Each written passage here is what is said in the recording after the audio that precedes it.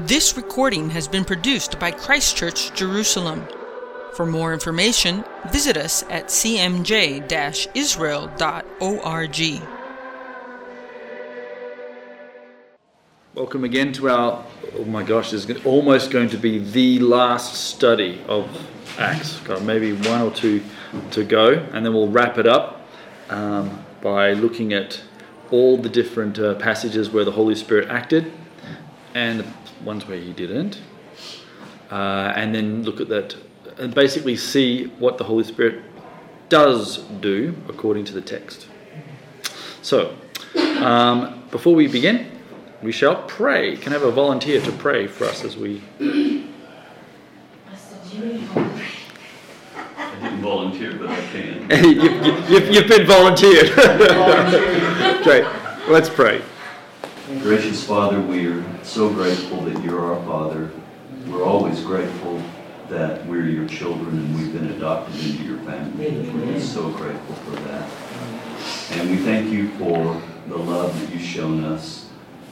You have been in our lives, all our lives, even when we didn't know you were with us. You've always been with us, and you guided us right up to this very moment in time. We're thankful for our brothers and sisters in Christ. We thank you for your wonderful word. We thank you for the Holy Spirit that lives within us and guides us. And we pray, Father, as we continue to wait before you, that you will open up our eyes so that we can see wonderful things in your word, even tonight. We thank you for our family and our friends, not only our spiritual family, but our physical family and friends. And we pray your blessings upon them.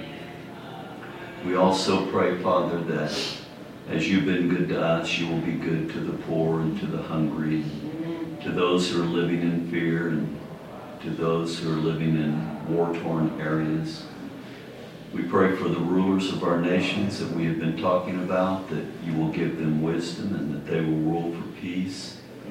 And we pray most of all that everyone will come to know the peace that we have with you. Again, Father, we love you very much. We pray that we will grow in our love for you every day. And please be with us in this study. May it honor you, and may that be the sole desire of our lives, this study in our lives. And we pray this in our Lord's name. Amen. Okay, Lord.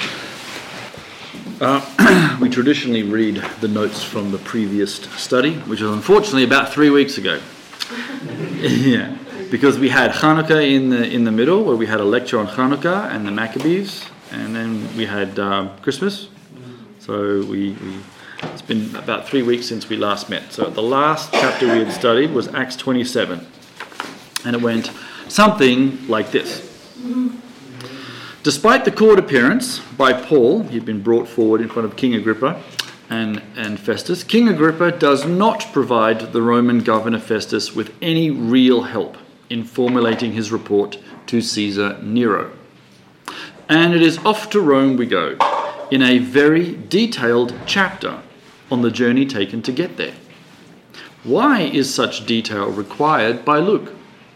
Because in some previous parts of Acts, Paul will visit a city like Derbe and you get one sentence.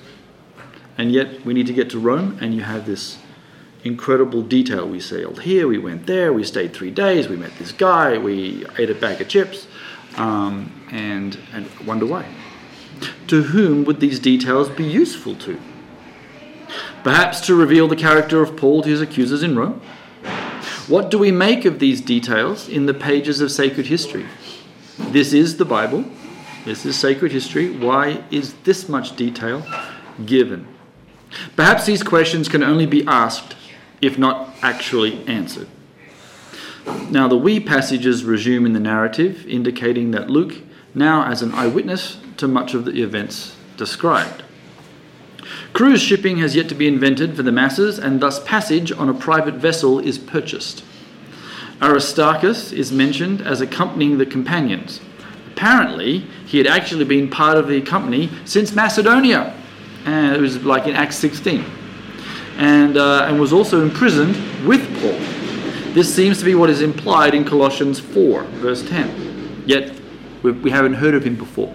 Suddenly he just shows up.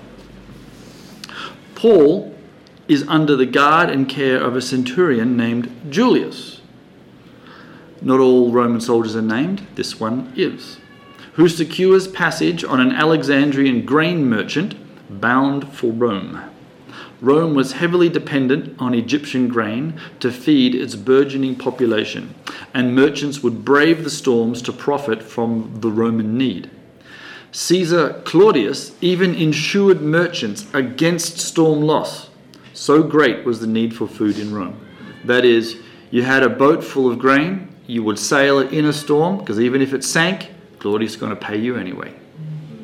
Right? And well, the owner of the ship. Thus, we find our companions heading into a storm, despite Paul's warning, due to the greed of the ship's captain. Paul has had some experience with shipwrecks. We read 2 Corinthians 11, and it describes several shipwrecks, 3 actually, and near-death experiences. So he is equipped to advise against sailing. I've seen this before, and it doesn't go well. During the storm, the crew jettison the cargo, batten down the hatches, and do their best to avoid disaster. Despite their valiant efforts, all seems lost, and a watery grave seems inevitable. Paul has an angelic visitor who reveals some extra information that even Jesus had not disclosed, in that Paul would not die, instead he would stand trial before Caesar in Rome. Now remember, Paul had been in prison and he had Jesus show up, and Jesus had said, "You've been my witness in Jerusalem, you will be my witness in Rome." But then didn't tell him how long it was going to take to get there, or the shipwreck, snakebite, or anything else that was going to happen. And now on the ship, an angel shows up and says, "You're even going to stand before Caesar," which even Jesus hadn't said. So we discussed how revelation does not always come with disclosure of all the details, right? Much of the walk we actually have to walk out and discover ourselves. Revelation does not negate trust, right? And perhaps that's the key. Perhaps the key is you get revealed a bit of the future, and then we have to trust God that it's actually all going to work out, even though we might not know how. Because if you did know absolutely everything, that would actually change the way you experienced the everything. Yeah. And perhaps that is not what God wants. In all the details provided, we see that Paul is calm and is in charge. He does not panic or become despondent. He encourages and supports the efforts of the crew and those around him, even though they are in essence pagans and non-believers.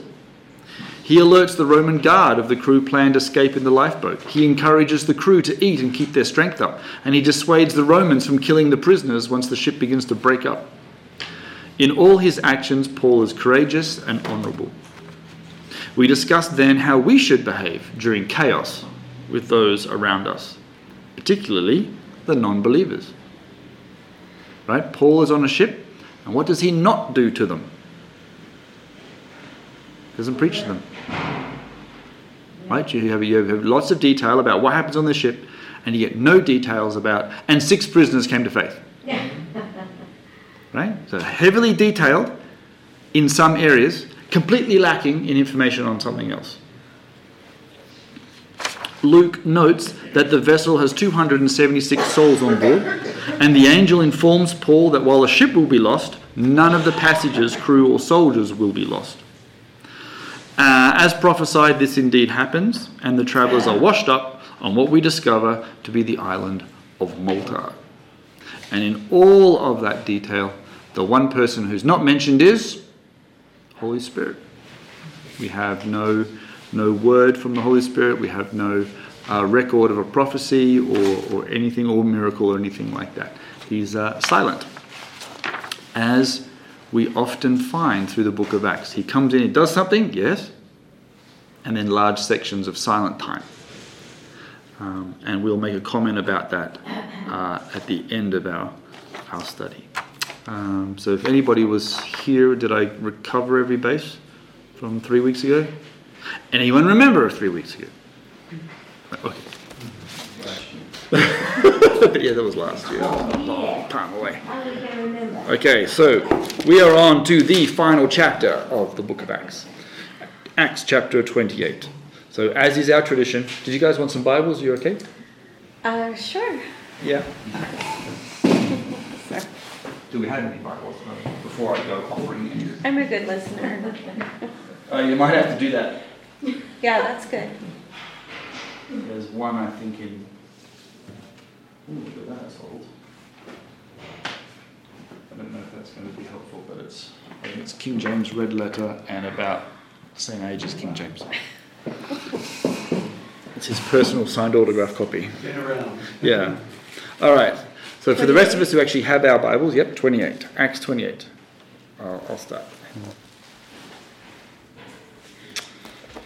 So once safely on shore, we found out that the island was called Malta. The native people showed us unusual kindness, for they kindled a fire and welcomed us all, because it had begun to rain and was cold. But when Paul had collected a bundle of sticks and put them on the fire, a viper came out because of the heat and fastened unto his hand. When the natives saw the snake hanging from his hand, they began saying to one another, "No doubt this man is a murderer. Though he has been saved from the sea, justice has not allowed him to live." But Paul shook the snake off into the fire and suffered no ill effects. However, they were expecting that he would swell up or suddenly fall down dead. But after they had looked for a long time and saw no harm come to him, they changed their minds and said that he was a god. In the same quarters were possessions of the chief man of the island, whose name was Publius, who received us and lodged us 3 days courteously.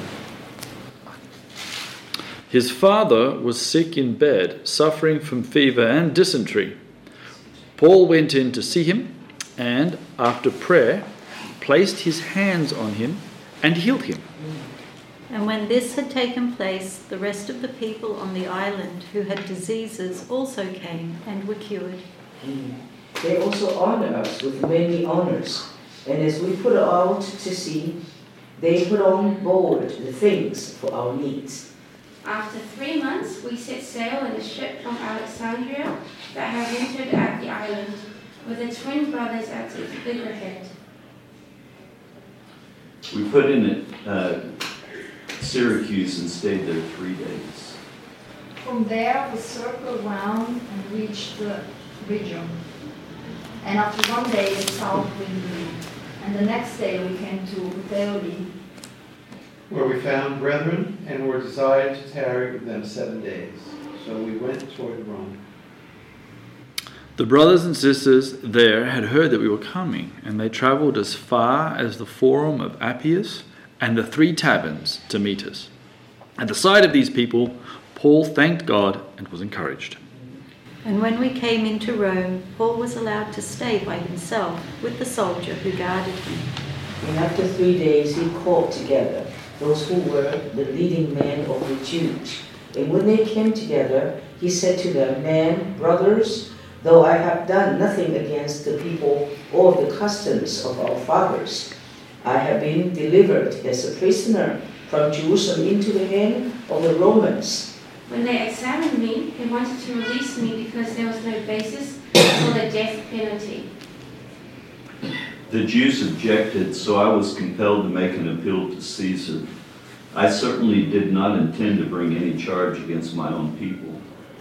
For this reason, therefore, I have called for you, to see you and speak with you, because for the hope of Israel I am bound with this chain. And they said unto him, "We neither received letters out of Judea concerning thee, neither any of the brethren that came showed or spake any harm of thee. But we want to hear what your views are, for we know that people everywhere are talking about this sect." When they had appointed a day for him, they came to him at his lodging in greater numbers. From morning till evening, he expounded to them, testifying to the kingdom of God, and trying to convince them about Jesus, both from the law of Moses and from the prophets.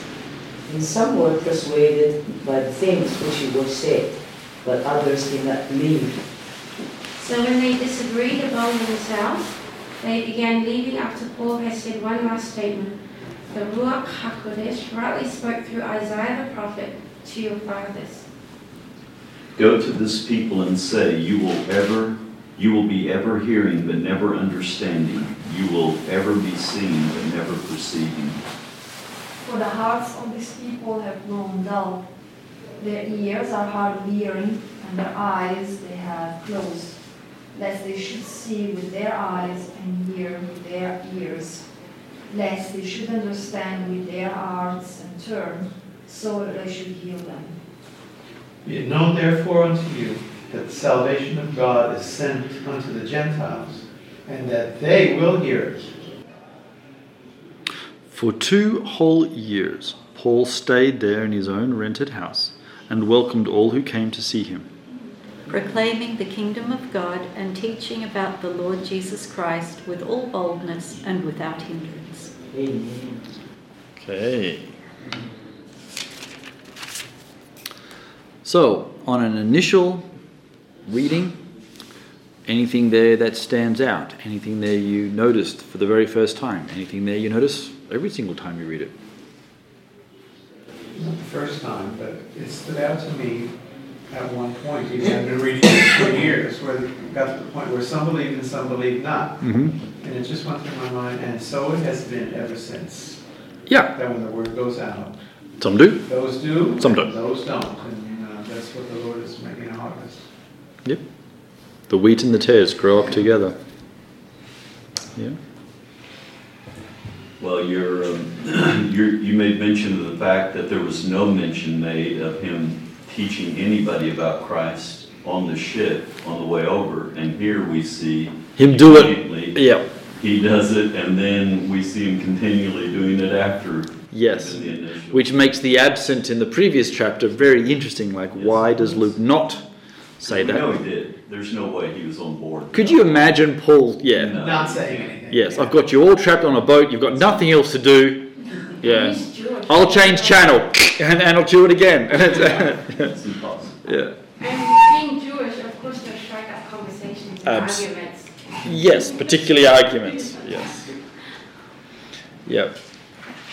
You know the phrase or the lines, the natives showed us unusual kindness. Yeah. It makes you think about the natives they met beforehand, or is it the same natives that they come across again? Well, the word native there in the Greek is barbarian, barbaros. Barbarians. Barbarous people, Oh, what it says. Yeah, barbarous peoples. Is it? Yeah. Because that's actually what. Because in Greek, barbaros is the onomatopoeia of what they thought that they heard. If you never understood what other people were speaking, they went ba ba ba ba ba ba ba ba. So they called them barbarian. Anybody who didn't speak Greek was a barbarian. Yeah. So we translate that the natives, but that's actually not what the Greek says. Yeah, Luke just called them what they were called. Anybody who didn't speak Greek was a barbarian. Yes.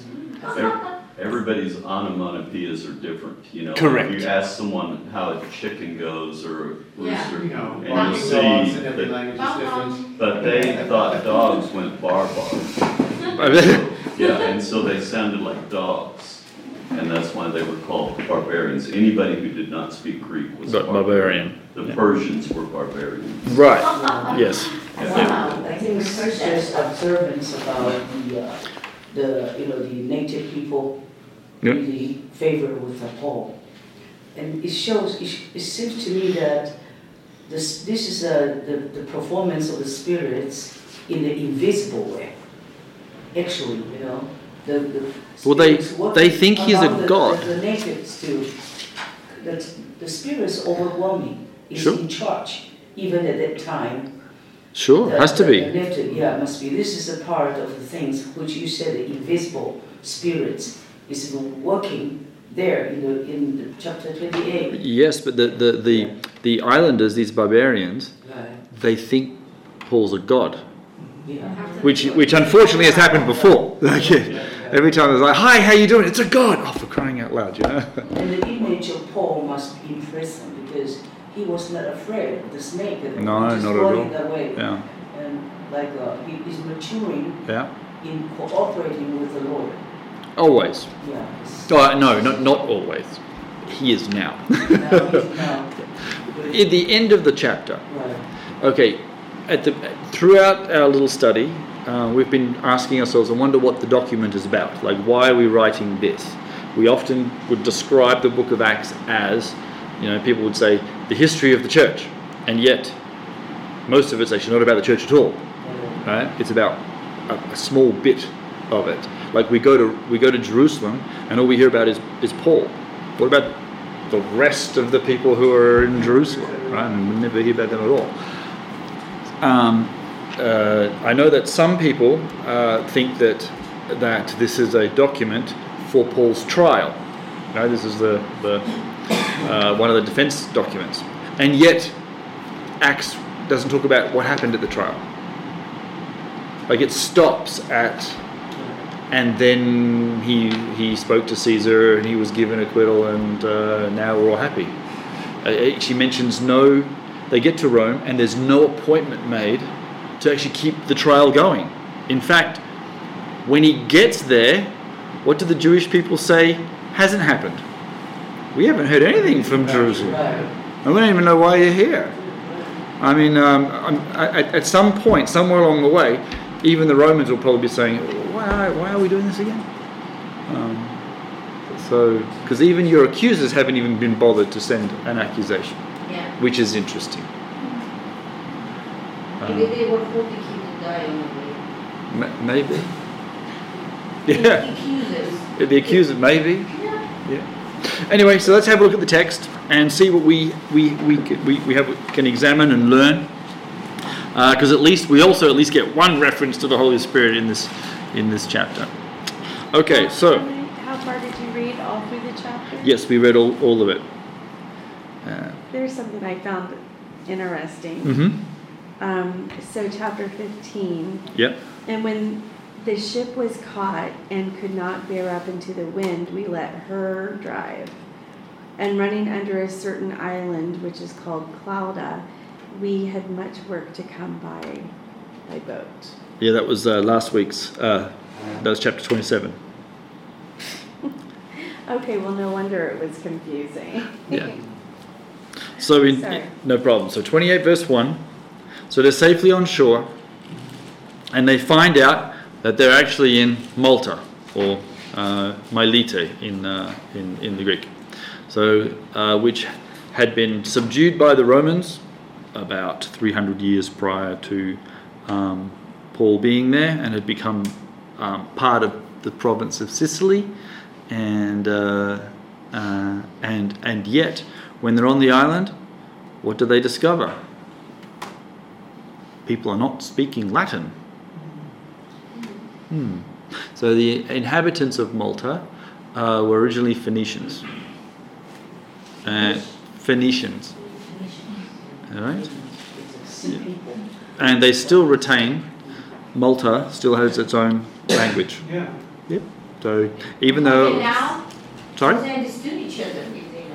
Somebody can communicate to them, and the Romans do have a governor there, so obviously he speaks Latin or Italian or whatever language, and even gives in his name. But so they arrive, and they apparently wash up on the part of the island which was not inhabited by the main governor. So the barbarians, the islanders, the natives, the locals, for want of a better word, are the ones that find them. And out of the 276, maybe one or two of them could communicate, but the majority cannot, because we get very little dialogue between our group and them. Just a few snippets. So the islanders showed us some unusual kindness in verse 2. Now, why would that be an interesting thing to note, perhaps in a Bible, but also in a historical text? Because hospitality is quite big. Hospitality is quite big? I think Paul lived Christ at the end of his journey. He's totally mature, and he shows the beauty of inward shining. And even the we are all created, even the native are created with the Spirit of God. So they sense it. Could it be? Something, because the island, like all shipping, what do you get when you move lots of goods and ships around and everything's valuable? Who likes to come out and attack you? Pirates. Right. And so most island people didn't like it when complete strangers showed up. Sure. Right? So, but these guys, that's what it did. They're unusual. Why would they? They would normally think, oh, who are these pirates? But instead, they actually show kindness. And while they can't communicate very much, the text says they build a fire. At least they can see that we need to help these guys. So they construct a fire, they put up some lodging, they make sure that they're warm. And in verse 3, we discover that Paul isn't sitting around and doing nothing. He was working. He was getting out there and getting in and picking up sticks like everybody else. And that's a good thing. He's like Jesus, yes, he's shining like the Messiah. What we believe in a king who turned around and washed people's feet. Right? And so, and Paul reflects that. Just because I'm an apostle doesn't mean I can't go pick up sticks. He was captain on the boat. Yeah. He probably also didn't have chains on at this stage. Okay. Right. Yeah. So he goes out and he starts picking up sticks, and so it shows that he's servant heart. And then this snake episode comes out. Now there are snakes on Malta today, but none of them are poisonous. So they were poisonous several thousand years ago. Ecology, flora and fauna, animal populations do move throughout history. What animals used to be here in this country, according to the Bible? Lions. And bears. And there are none of those now. And so again, in Malta, there are snakes there. The snakes in Malta today are not poisonous. That means that the non-venomous snake population outbred, out-hunted, did something so that the venomous population disappeared. So whatever that happens, I'm sure some biologists could tell us how that works. So he gets bitten, and it just says he shakes it off. Really have to be so calm. Yeah. I will be screaming. Yeah. What's interesting about this thing is you have a sacred text, you have a rabbi dude, and you have a snake. And nothing happens to him. That actually happens to other rabbis in Jewish tradition. And it's recorded in the Talmud about a famous rabbi called Hanina ben Doza. Anyone heard of him? No, fair enough. So he's famous for saying a few of the early Mishnahs, and he was known as a very righteous man. And so there's a story about him. It says, in a certain place there was a lizard or a snake which used to injure people.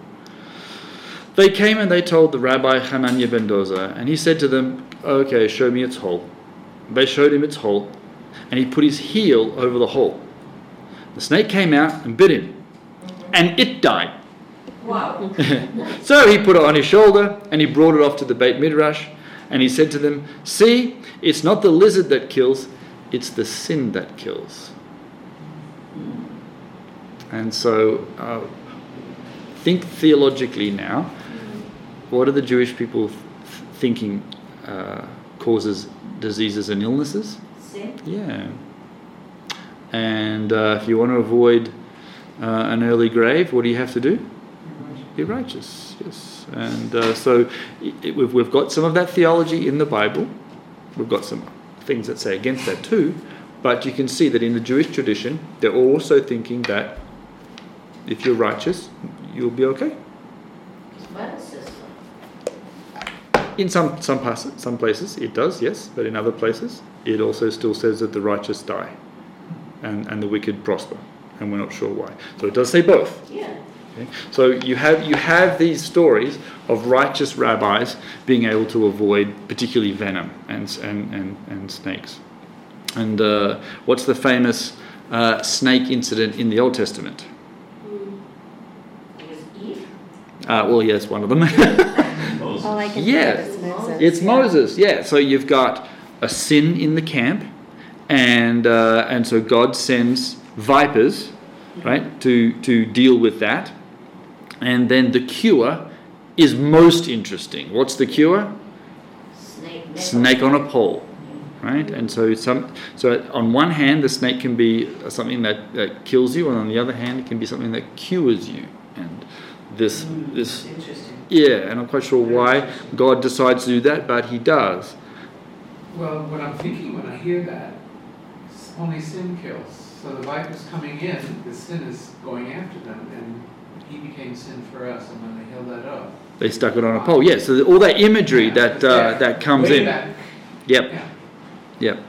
So you have this our incident here is our righteous man who's behaved unbelievably well through the storm in all forms, is now doing his best to help out and build a fire. Snake comes, nothing happens. He throws it into the flames. So what do our little barbarians do? They immediately They thought he was do what God. they do. They think He was a god. And he was. Well, their first response was Like he's a murderer. correct. Oh, Because he's done something wrong. It's sin, right? You say, so they're going, okay, you've sinned, he's bad, okay, so he got off the boat, the gods didn't judge him, but don't worry, they got him eventually. So let's just watch. Right, he doesn't die. So then they switch the tactic. Wow, the gods aren't punishing him. He is our God. They were right. He was God because Christ living in him. Right, but he's not God in terms of like God. He's got part He's of not God. to be worshipped. Yeah, I he's think not- that's they right. were going as far as that. As that. Well, what we have here is, it says that they think it was a god, and then they stop. Like, we have no information then of what Paul's reaction is to this. In the previous time Paul gets called to God, we get 2 paragraphs of, don't worship me, I'm just a human, and blah, blah, blah, blah, blah, like all this kind of stuff. Here, nothing. So you're a god. Okay. I mean, it's probably not what he said, or didn't say, but it is interesting that the text sometimes just stops. It doesn't. It doesn't, whether it doesn't need to, or doesn't want to, or doesn't feel like it has to. Maybe the writer thinks it's implied. Could be. Yep, I mean, Also, what occurs to me too, that you said there's nothing about the Holy Spirit, but that right there, that's a statement right there. Could be, That yeah. The Spirit of the Lord has protected him. He is, after all, the gift of the Spirit. Yeah. It seemed to me that Paul was really, at the end of his journey, he was really permeated with the Spirit of Christ.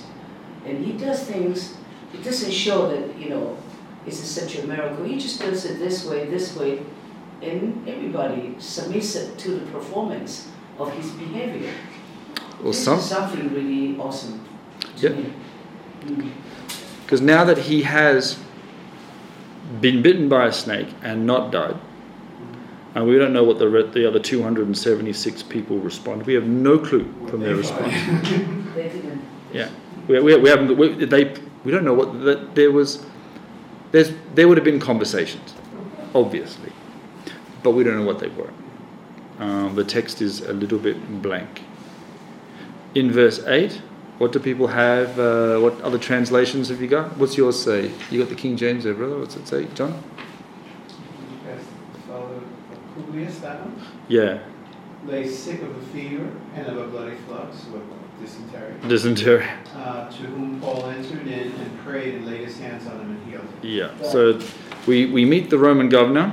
So the high officials are now told them that there's this stranded crew on his island. So he goes to meet them, I guess, maybe to see what's gone wrong. It says that. It just says chief man. It doesn't say Roman governor. Doesn't it say Roman governor? Okay. It's chief. Mine's saying it's native chief. No, this is no. Publio, this is a Latin name, and the word in Greek is protos. So he's the the head guy. Okay. Yeah. And the chief official of the island, it doesn't matter, I guess, what the translation is. He welcomed us into his home and he showed us generous hospitality for 3 days. Why do you think he does that? He actually has no obligation to do this. Yeah. He's the son of the man that was healed, right? Or no? No, his father is sick. That's the next sentence is his father's sick, suffering from a fever and dysentery. Mm-hmm. And Paul goes in to see him. And it's interesting, after prayer, he placed his hands on him and healed him. So you end up with this the power of the not just the prayer, but also the laying on of hands. So what was your question? Why would who do that? Why would the chief of the island? Remember, there are 276 of these people. He is under no obligation to assist them. No, we don't have a social services back in the day. But was right? the healing before or after the assistance? That's a good question. It was after.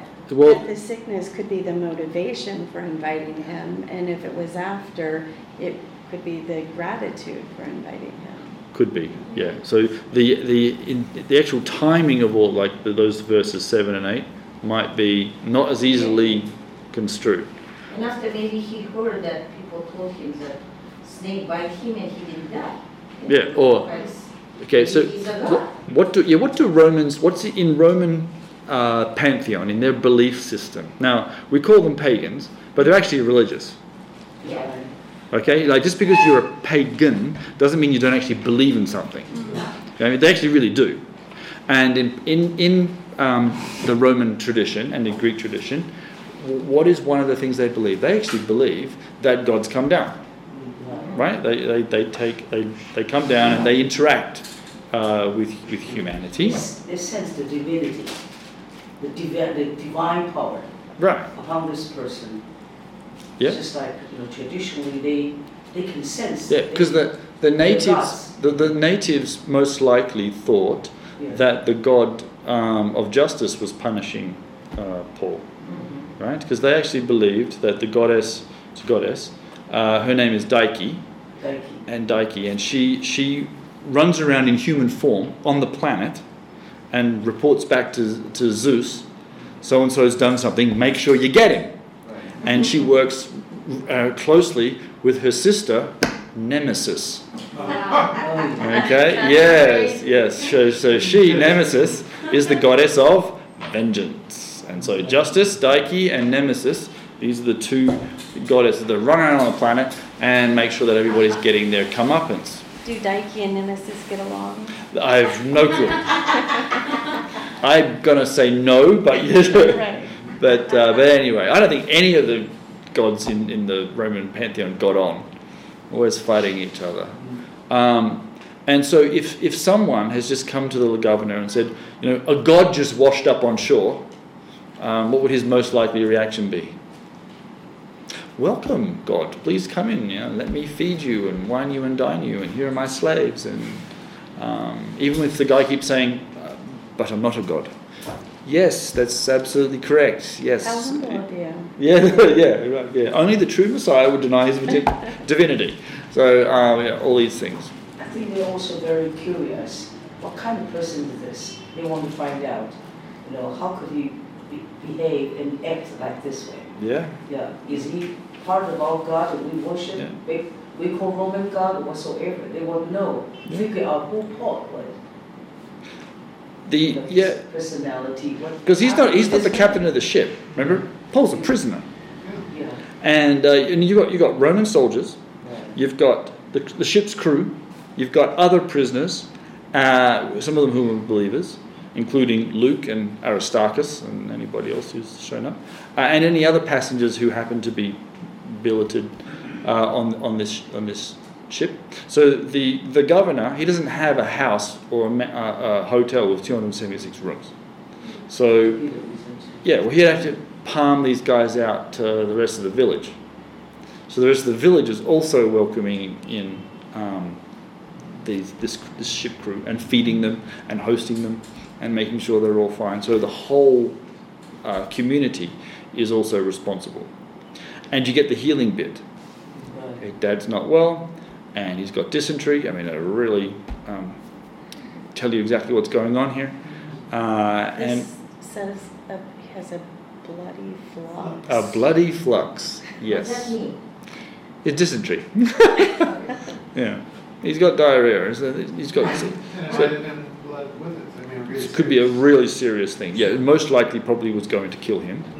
Lots of people died of these types of illnesses. Dehydration. And they still do today. That is correct. Yep. Mosquito is one of the biggest killers on the planet. Right. Yep. You think you could also throw in the fact that Julius was an imperial guard as well. I mean, it doesn't hurt to be friendly toward people who are that well connected. That's right. Yeah, and yes, because he's the guy's a centurion. Yep. Yeah, centurion. Yeah, he's not just a normal centurion. Yeah. So we could also assume that there's probably a Roman garrison on this island too. Yeah. And so the Roman garrison would talk to the Roman soldiers and they would all make these acquaintances. But Paul does something which really helps the all 276 of them. He cures the guy's dad. Right. And the way he does it is very interesting. Prays and lays on hands.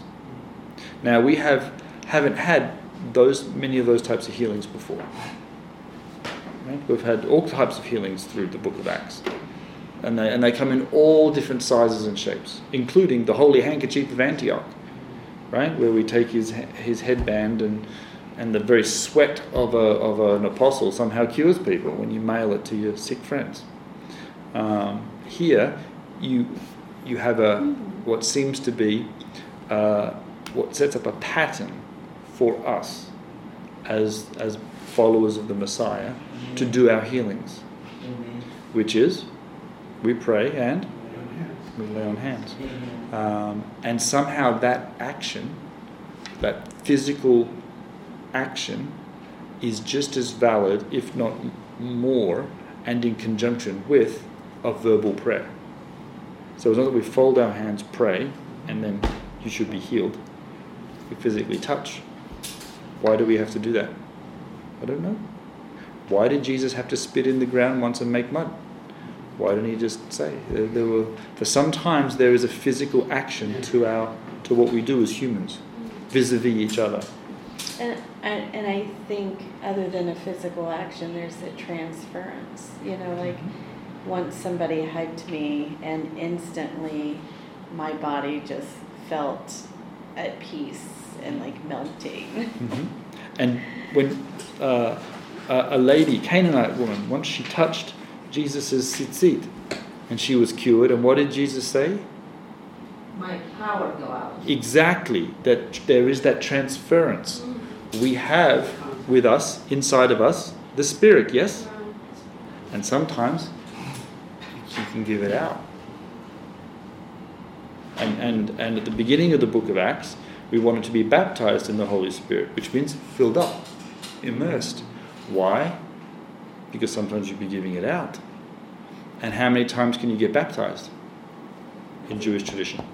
I think the laying hands in the book of Hebrew, Paul really have very, very profound teaching about laying of the hands, because he taught about the sacrifice in the time of the desert. Remember when they have the tabernacle? Yeah. And they were giving the 5 kinds of sacrifices, and Jesus was the sacrifice in reality. He's the Passover He's the sacrifice. Passover, and also the lamb of different kind. He's sacrifice of peace, of trespass, the sin offering, trespass, peace offering, wave offering, and what is this kind of a resurrection power, those kind of things. I think Paul is all very much an understanding of the Old Testament. So he laid hand is the first time. Jesus also laid hand, right? Did Jesus lay hand? I don't recall. Us, no, I don't recall any gospel passage where it says he does. But the 12 disciples, lay hand on the sick. Except for The- the children. Right, that's right. He Right, he did. He lays hands on them.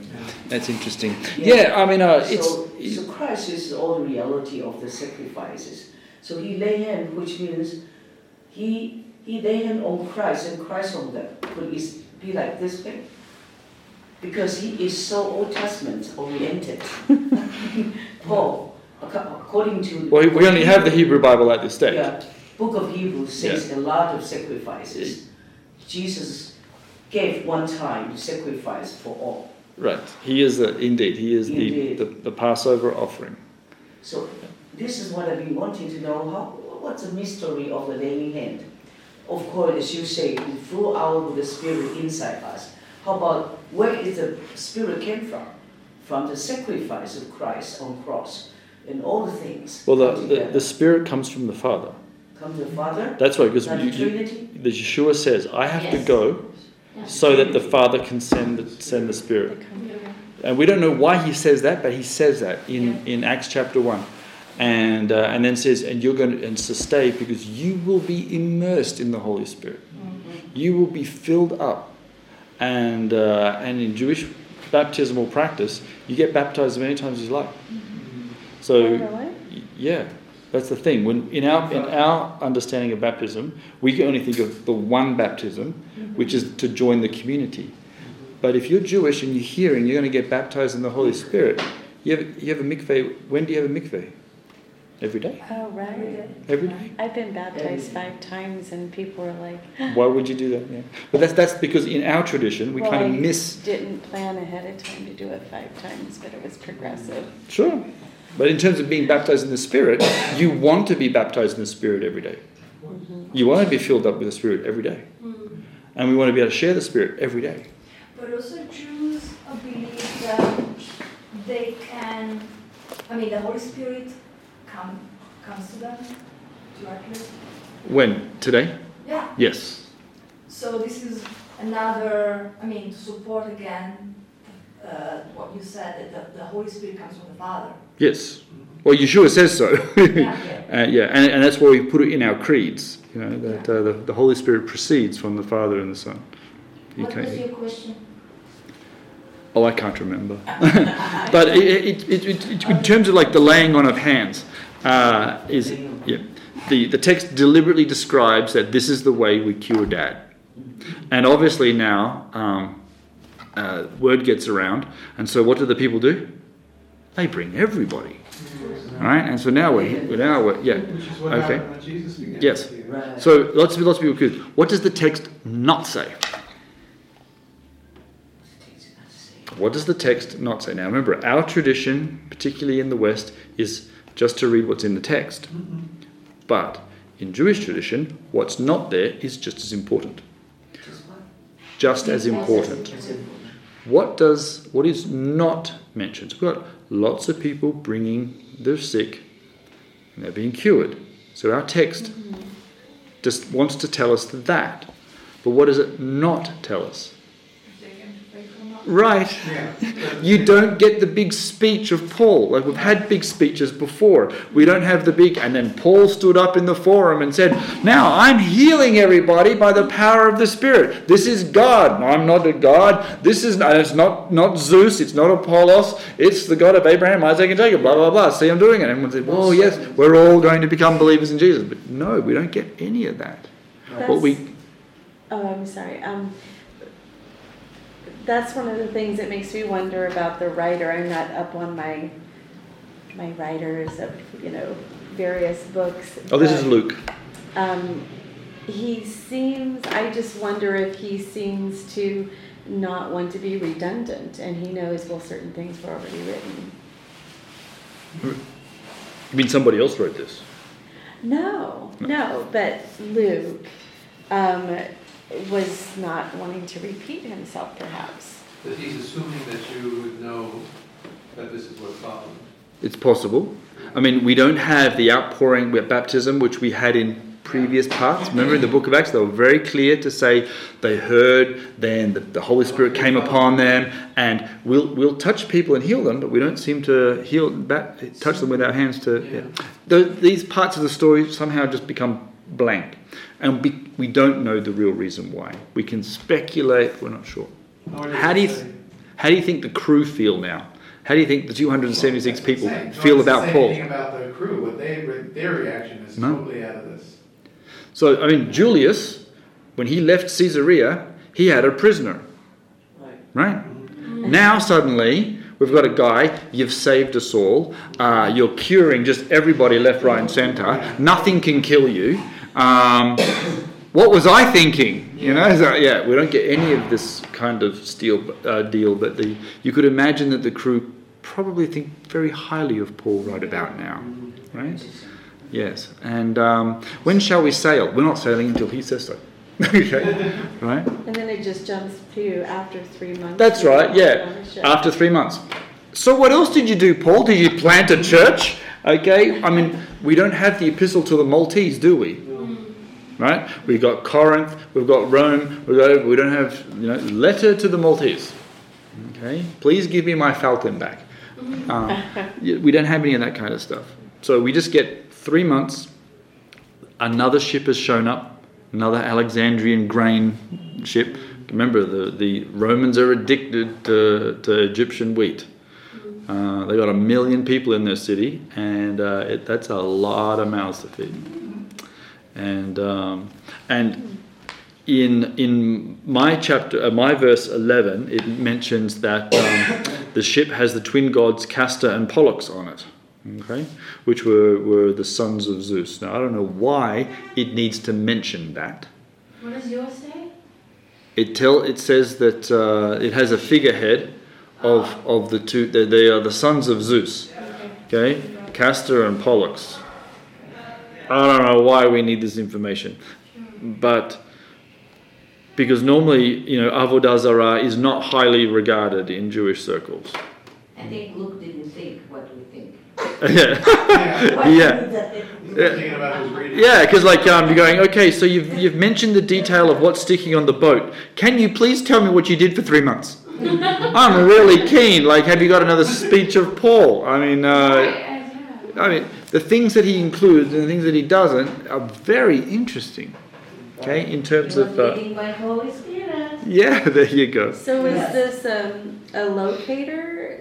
The sign, was it on the boat or was it on, stuck in the dirt like a street sign would be? The figureheads. Castor and Pollux. It'd be on the prow. So it's It was on the ship. Yeah. Everyone would see this thing. So Did they represent the protecting gods? They do. Right? That's correct. So it's interesting. Yes. Yes. It's what are you trying to tell us? And I couldn't find a good commentary at all. You scour the things, and most people just ignore it. Or they mention these are the twin sons of Zeus. Okay, but why are we mentioning that they're stuck on the boat in the first place? Is it the name of the boat? So he's identifying what boat it was? No, that's not Maybe we will find out later. The boat that was wrecked was the sign was Castor and Pollux? No, the new one that they pick up. Yeah. Other sources that are not in the Bible. Yeah, in other books. Yep. You can Google brothers this and have to see maybe more. Well, maybe it was to show who their reliance and dependency. Well, this would be another pagan Alexandrian ship, and so they're doing exactly according to their tradition. Yeah. So they show up, and we get their little journey. They go to Syracuse, and then they set to this Rhegium. I'm not 100% sure where they are, but they're parts of Sicily. That's not Sicily. It's up north. It's up north? Yeah, that's Calabria. That's, okay. So it's basically opposite Sicily. Aha, so so they get to the rounded Sicily. Yep. There is a narrow passage between that's Rhegium. Yeah. Okay. Aha. There we are. So, and then they go up to one of the major ports that are on that side of Italy. Yep. She's from Italy. Yes, Puteoli, which was a Roman, as well as being a major port, and Claudius had even expanded it so that it was like there were 3 big ports. This was the biggest one. It was also very beautiful. Apparently, I'm not 100% sure where it is, but apparently that part of the coast is very pretty, and a lot of Romans would build holiday villas down there. And a sizable Jewish community was there. And who else is there? What does our text tell us? The believers. Where did they come from? Because remember, Paul has never been to Rome. He's actually written his letter to Rome already. Romans has already been written. And now he is going there for the first time. He's arrived, and there are believers. Who brought them the gospel? Were there already Jews in Rome at that time? Oh, yes. So could be people that went on pilgrimage to Jerusalem and became believers in the meantime. Correct. Yeah. And then they spread.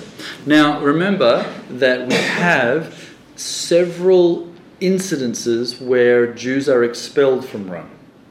Now, when it says Jews are expelled from Rome, I know what it says. Now, we tend to imply all Jews got kicked out of Rome. But that's not what it means. Because the Jewish community in Rome, it was approximately 50,000 people. And we have no recorded instances of 50,000 people being kicked out of anywhere. Okay, apart from perhaps like England and Spain and places like that. But so during the persecutions where they kicked out Jews, they kicked out the leadership. They kicked out large numbers of the troublemakers. They might have expelled 3,000 or 4,000 of them. But you would have kept the rest. Why? Make money. Yeah. Right? And the ones that caused problems were all the missionaries. So that's the reason why they kept kicking them out. So for about 50 years prior to Jesus, the Jewish people in Rome constantly had this problem with the Romans because they were proselytizing. Yeah, because they kept saying, your gods are rubbish.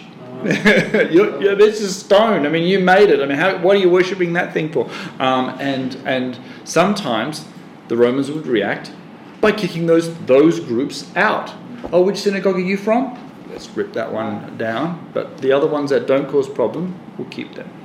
And so there was this little bit. So somehow we get believers. We don't know who they are. We don't get any of their names. So who did he write the book to, the letter to Rome? He's writing to the believers in Rome. And what had happened is there had been an expulsion. Oh, sorry, yeah. And then the Jews were coming back. Okay. And so now we have a Christian community, Gentile, receiving Jewish believers back, and they're causing tension. And Paul writes them and says, no, this is not right. So the book of Romans was written before this event? Yes, correct. Yeah. But when did the other apostles that actually went to Rome?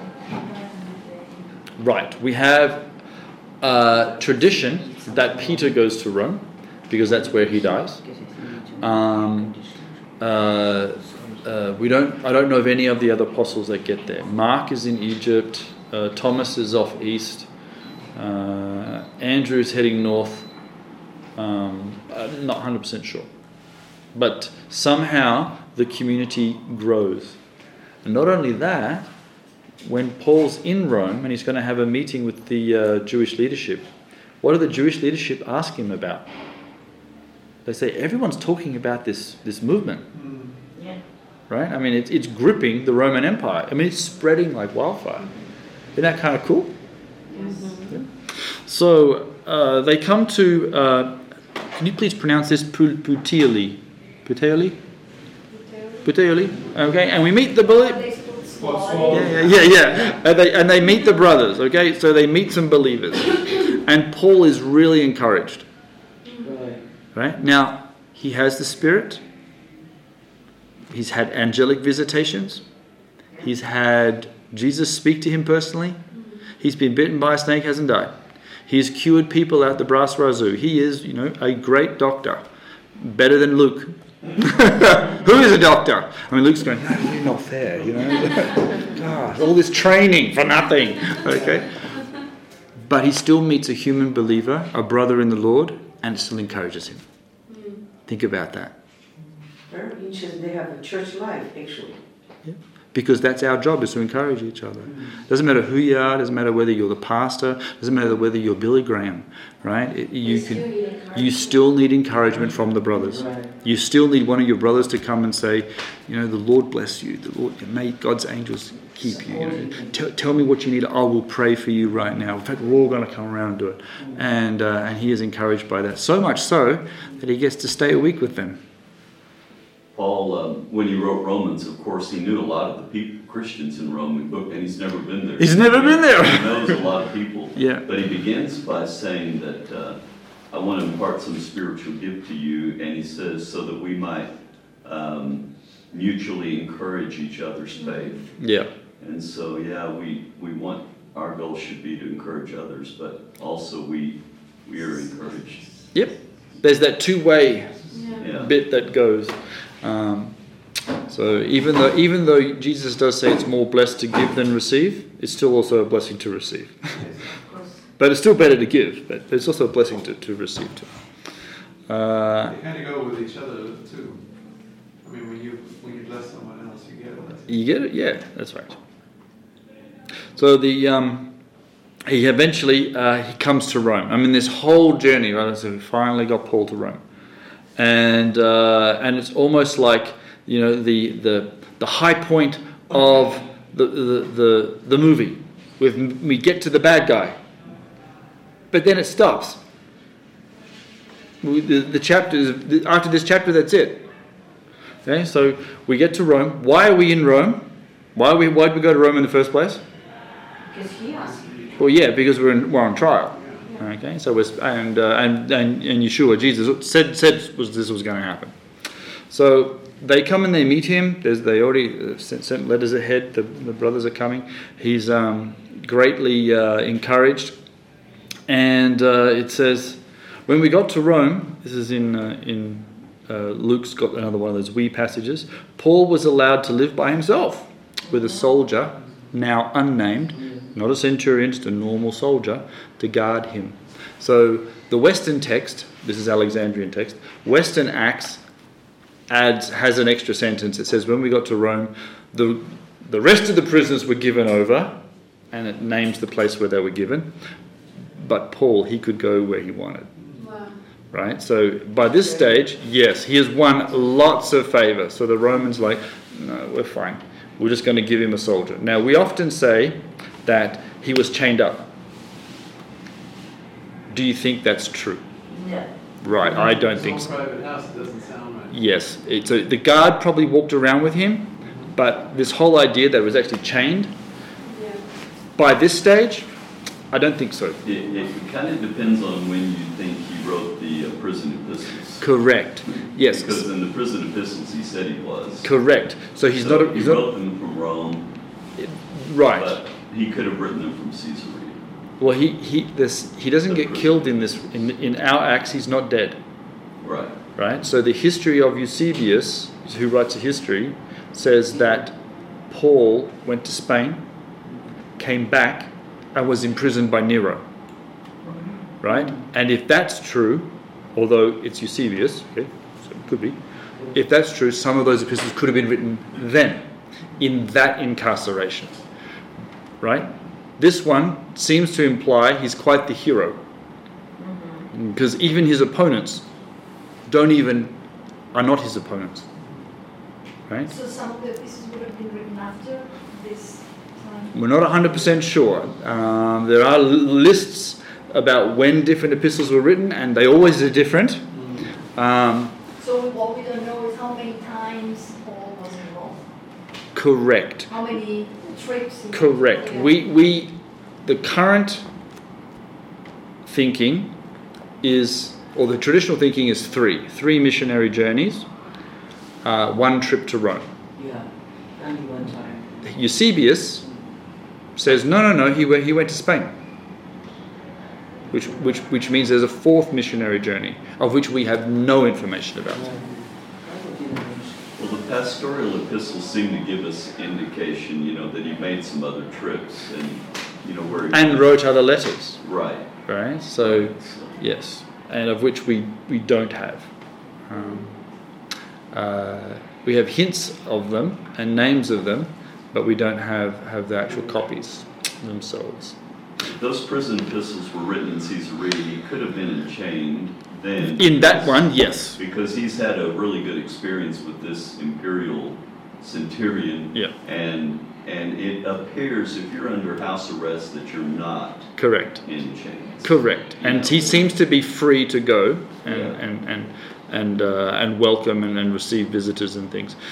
When he's actually in Rome, now Rome is this giant capital in terms of like the Roman world. 1 million people live in a single city. I mean, that's impressive, right? So it says 3 days later, so he's set himself up in his little house. He calls together the local Jewish leaders. So Paul's not afraid to go and meet with his fellow Jewish brothers. Now, who else is with him at the moment? Luke, Aristarchus. I mean, we don't know. Perhaps he wasn't in prison. Yeah, he was not in chain at all. Otherwise, he couldn't visit his brothers. Right. In verse 14, he was urged to stay with them for 7 days. Yes, they really. No, that's right. Yeah, and the Romans let him. Yeah. Right. Their job was to take him to Rome, but look, out of everything that's happened, no, if you want to stay, we're with you. Yeah, that's right. So, and again, it still doesn't say, and he made 5 of them believers or whatever. We're not sure. So after 3 days, he calls together the local Jewish leaders, and when they assemble, Paul says, "My brothers." Okay, so he identifies with his kin, his blood kin. Okay, these are his brothers. Although I've done nothing against our people, okay, I haven't done anything against our people, or against our customs of our ancestors, the traditions. I was arrested in Jerusalem and handed over to the Romans. They examined me and they wanted to release me. This is the Romans, because I'm not guilty of anything that deserves death. I've been tried. However, the Jews objected. Okay. So I was compelled to make an appeal to Caesar, and so I am. I certainly did not intend to bring any charge against my own people. Okay, so he still identifies as a Jewish person. Okay, after he's written Romans. Okay. So for this reason, I have asked to see you and talk with you about it, because of the hope of Israel, I am bound. Okay, in this chain. So because of the term "I'm bound in this chain," we think he's in shackles, right? That's, it could be an idiom. Okay. But what is the hope of Israel? The Messiah. Okay, the hope is that the Messiah will come, and he happens to believe the Messiah has come, and because I happen to think the Messiah has come, here I am. I'm under house arrest. I've got myself a Roman guard here, and I'm going to one day eventually see the big boss. And they reply, "We have not received any letters from Judea." So obviously Jerusalem, hasn't bothered to send a charge. Why would they not do that? Too far away. They really wanted to kill Paul, and yet, when he finally leaves the shores, it's like, out of sight, out of mind. Or maybe they did send letters and they never got through. Yeah, shipwrecked somewhere, maybe. Who knows? Maybe their accusations in writing didn't hold as much water as like the emotional slander. Yeah, and that's the right. revelation. I wrote this down and then I looked at it the next morning and went, I don't think I'll send that one. Yeah. Oh, that's basically what I was going to say too. I mean, they might have been talked out of it by a lawyer saying, "No, this isn't going to fly. Yeah. You don't want to send us anywhere near Rome. It can maybe work over here, but yeah, they'll kill you over there." Yeah. So they quite honest. We've actually not received anything about this. We didn't even know you were coming. And none of our people who have come from there have reported or said anything about you. So even the Roman community who's been to Jerusalem hasn't heard of Paul. That's interesting. Yes, Why would that you is have spoken interesting. any evil about you? Okay, so And it's interesting that it's reported. I mean, it's like that Luke actually writes down. Yeah. that, it could even, go against.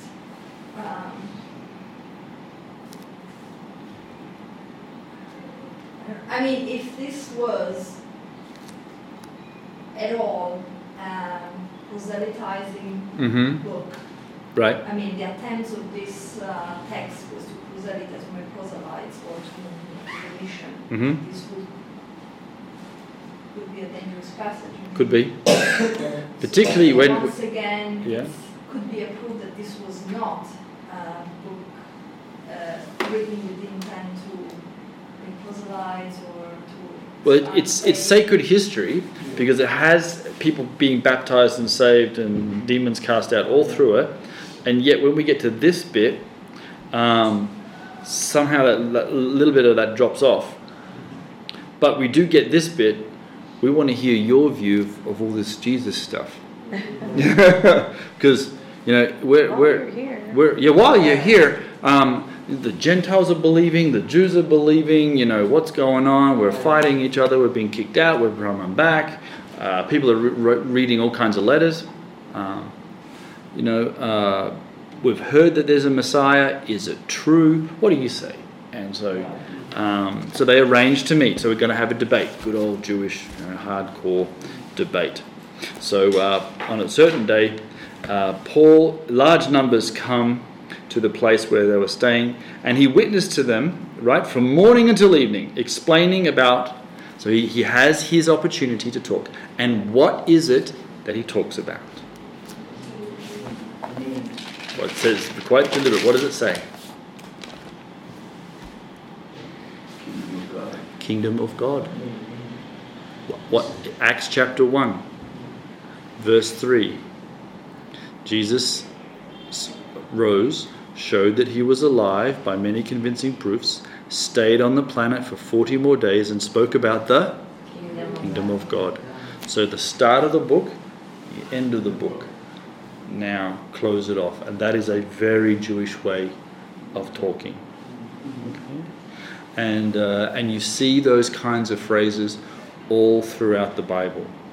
For example, in Genesis, in this Torah portion that we've just finished, Joseph had been thrown into a bore, a cistern, a pit, by his brothers. And then the next time you see the word bore, even though he's actually in jail, he's in a Beit Sohar, okay, in a jail. It says Pharaoh took him out of the bore.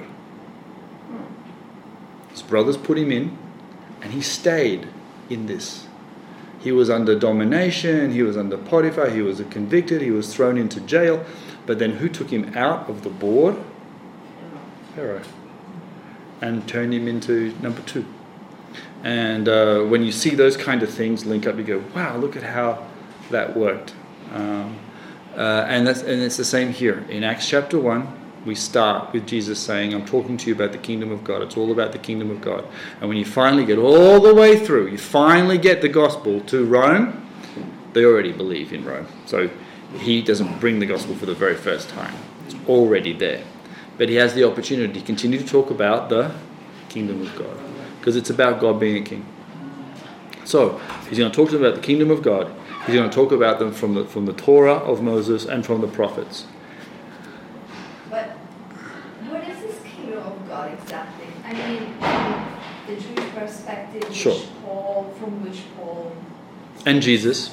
Yep. Yeah. Is simply the unfolding of history according to God? No. And as reflected into the Tanakh? No, that would be sacred history. So the kingdom of heaven, Malchut HaShamayim, that's the way you would say it in Hebrew, doesn't occur in the Hebrew Bible. It's not there. It is the word, the term, is an invention during the Second Temple period when it's trying to talk about how God rules and reigns on the planet. Right. So he is a king. He's a king and he's So there is... I mean, by this concept, by this idiom, the kingdom of God, is what they intend. I mean, what the theology of the New Testament also intends. Correct. Is the way God manifests himself and he is acting into this world, through history, through whatever's going on. A bit more than that. That reflects itself by the in the writing of the Bible. Okay, so Because here, as he puts it down, seems in verse, the end of verse 23, seems to me it's this to me. Like, yeah, so no, the kingdom of heaven, the kingdom of God is God is a king. That's one of the things we know from Scripture himself, that God is a king. There is no command in the Torah to obey a king. There's a command to obey who? The kingdom is not physical. God. But there's no command in the Bible to obey a king. Yeah. Okay. In fact, the only command that a king has in the entire Torah is he has one command, one mitzvah. That's when he becomes the king, he writes out the Bible. That's it. There's nothing that says, and then the king will do this and the king will do that. There's limitations on what the king can have. He's not allowed to have lots of wives. He's not allowed to have lots of money. He's not allowed to have lots of horses. What the Torah does its best to put lots of restrictions on a human king. but all Jewish blessings have inside Melech HaOlam. Nachon. That's because, so the human facet of kingship is it's got to be small, small, small, small, small. You're going to have him. The Torah says you will have a king, right? It doesn't say go make one. It says when you have one, this is how you limit him. Like you're not to be like the other kings, because your real king is that guy. Now he's king. He always was king. He is king and he will be king. So he's ruling and reigning. So where he rules and reigns is called Malchut HaShamayim, the kingdom of heaven. And the kingdom of heaven can be here even when under Roman occupation. So you can have a Roman soldier standing right there. But I'm still in the kingdom of heaven. And the kingdom of heaven is when God is ruling and reigning of my life.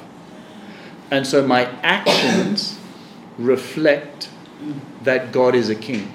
And so in English we pray, may your kingdom come. Right? And in Hebrew, and when you say it and translate it back into English, it says, may my actions give honor and glory to your name, and may your kingdom be made manifest or continue to expand. Jesus saying, my kingdom not on the earth. It's not of the flesh. It's of, yeah. It's not of flesh. Right. But it's still here. Still here. Right. Like, because Jesus is your king right now, right? He's in charge of your heart right now. Yeah. Yes, so you are in the kingdom of heaven. And when Ling Ling leaves, where's the kingdom of heaven? It follows her. Yeah. And so the concept, the kingdom of heaven, only occurs in the Second Temple period. It doesn't occur in the Hebrew Bible. But the New Testament knows it, because it is also a Second Temple period Jewish text, and is reflecting it. So he describes the kingdom of God. So it's not, sorry, it's a concept that I've always been struggling to understand.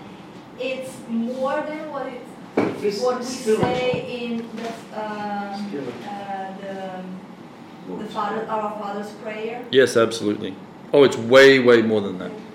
So it's not just when the will of God is done on earth as it is in heaven. Well, as it is not actually there in Greek. The actual word is and. The kingdom is to reign and to rule. The actual prayer should be, may your will be done on earth and in heaven. Yeah. I think it's connected to Christ, saying that we're in the world, but we're not to be of the world, because we're of the kingdom of God. Yes, but also remember, God still loves the world. So the world's still pretty important. Well, the teaching of Jesus always reflects. And the meek shall inherit the? Earth. Yep, not heaven. Meek inherit the earth. Our reward is the earth. The will manifest itself. Correct. Because in Revelation, where does heaven eventually end up? A new earth and new heaven. No, they join together. Always reflect However from that's going to play out. Sorry? However that's We going have to play out. absolutely no clue how that plays out because we've never seen that happen. But anyway, so in terms of like just to go through this section, but you and I can have another discussion on the concept kingdom of heaven because it's really important. Sure. So he discusses the kingdom of heaven, kingdom of God, just like they did in Acts chapter 1. That same concept has come through. He discusses and proves that Jesus is the Messiah from the Torah and from the prophets. Okay? Which version of the Bible is he going to be doing it from? Thank you. Sorry, me too. Okay, so, right.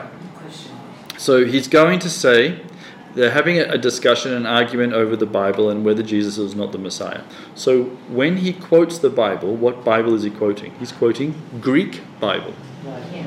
And he says, Septuagint, and he says, they disagreed among themselves and they began to leave, and then Paul makes a final statement. The Holy Spirit spoke the truth. How? Through the prophet. So he believes in inspiration of Scripture. And he starts to quote, except he's quoting Greek. So he's not just saying that the Hebrew Bible is inspired, he's also saying the Greek Bible is inspired. Isn't that interesting? Holy Spirit can speak through Greek, Holy Spirit can speak through Hebrew, Holy Spirit can speak through Japanese Bibles, can speak through Dutch Bibles, and so sometimes we've gotten so concerned about making sure that which books are in our Bible, which version we're trying to read. The complete Jewish Bible we should only read. There you go, and that's just not true. Yeah.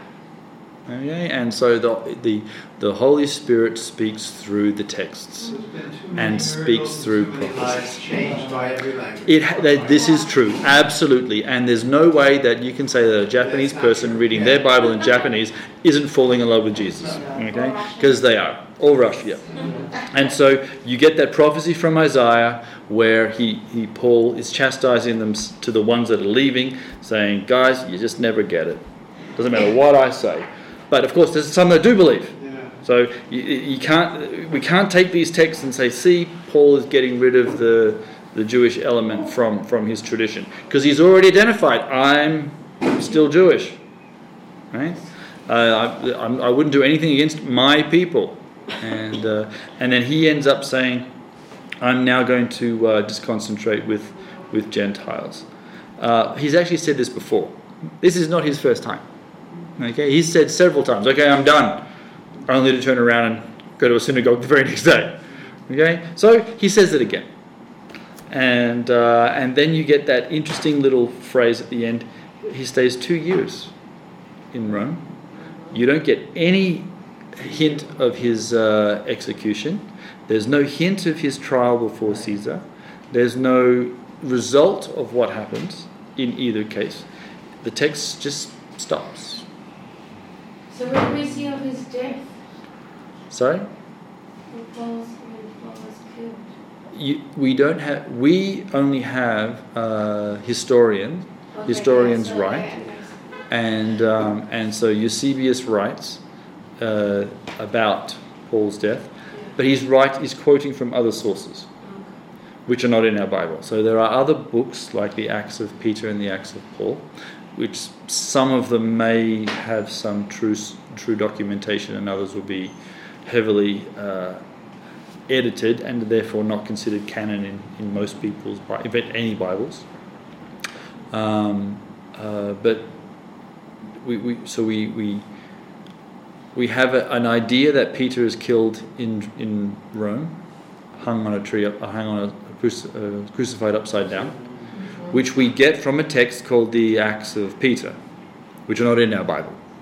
Okay, but they are quoted by people so many times that we all believe that Peter was executed upside down, right? And we believe that Paul was beheaded because the books like the Acts of Paul describe his end. Now, whether those documents are true, the early church fathers thought that parts of them were true. We'll go heaven and ask Paul how he was killed. Sure. Does they have it in Rome? I remember going through somewhere in Rome and they read about his death. So Right. I'm saying, so if it's not in here, so where were they quoting it by again? Yeah, that's remember, this is sacred history, and it's the story of how we get to Rome. That's all. We have no history of how the gospel gets to Egypt. We have no history of how the gospel gets to Armenia or to Ethiopia. Although we know that those communities embraced the faith very early. The Armenians are the first Christians, right? The Ethiopians are the second. Well, wasn't that guy that Stephen witnessed to and baptized from Ethiopia? Right, and it's one paragraph, and then it disappears in Acts chapter 8, and you get no more information. You have no idea what happened to that guy. He went home and that's it. Yep. started the church. Well, your guess is as good as mine. Started a church, he wouldn't have no concept how to do that. He was very happy. The Holy Spirit. Sure, why not? Yeah. He was driving down the road. Yeah. This is smart. Actually, Matthew 16, Jesus took the disciple to Caesarea Philippi. And he said, I shall build my church upon the rock. Yeah. Remember? So if you think this is a kingdom, it's a reproclamation of kingdom, is church, which means have to build upon the rock. You will say, well, where is the church up there? I don't see a building.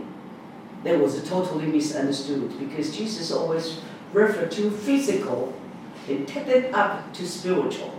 All his teaching all the way like this, right? So the kingdom of God, actually Paul was preaching the gospel of kingdom.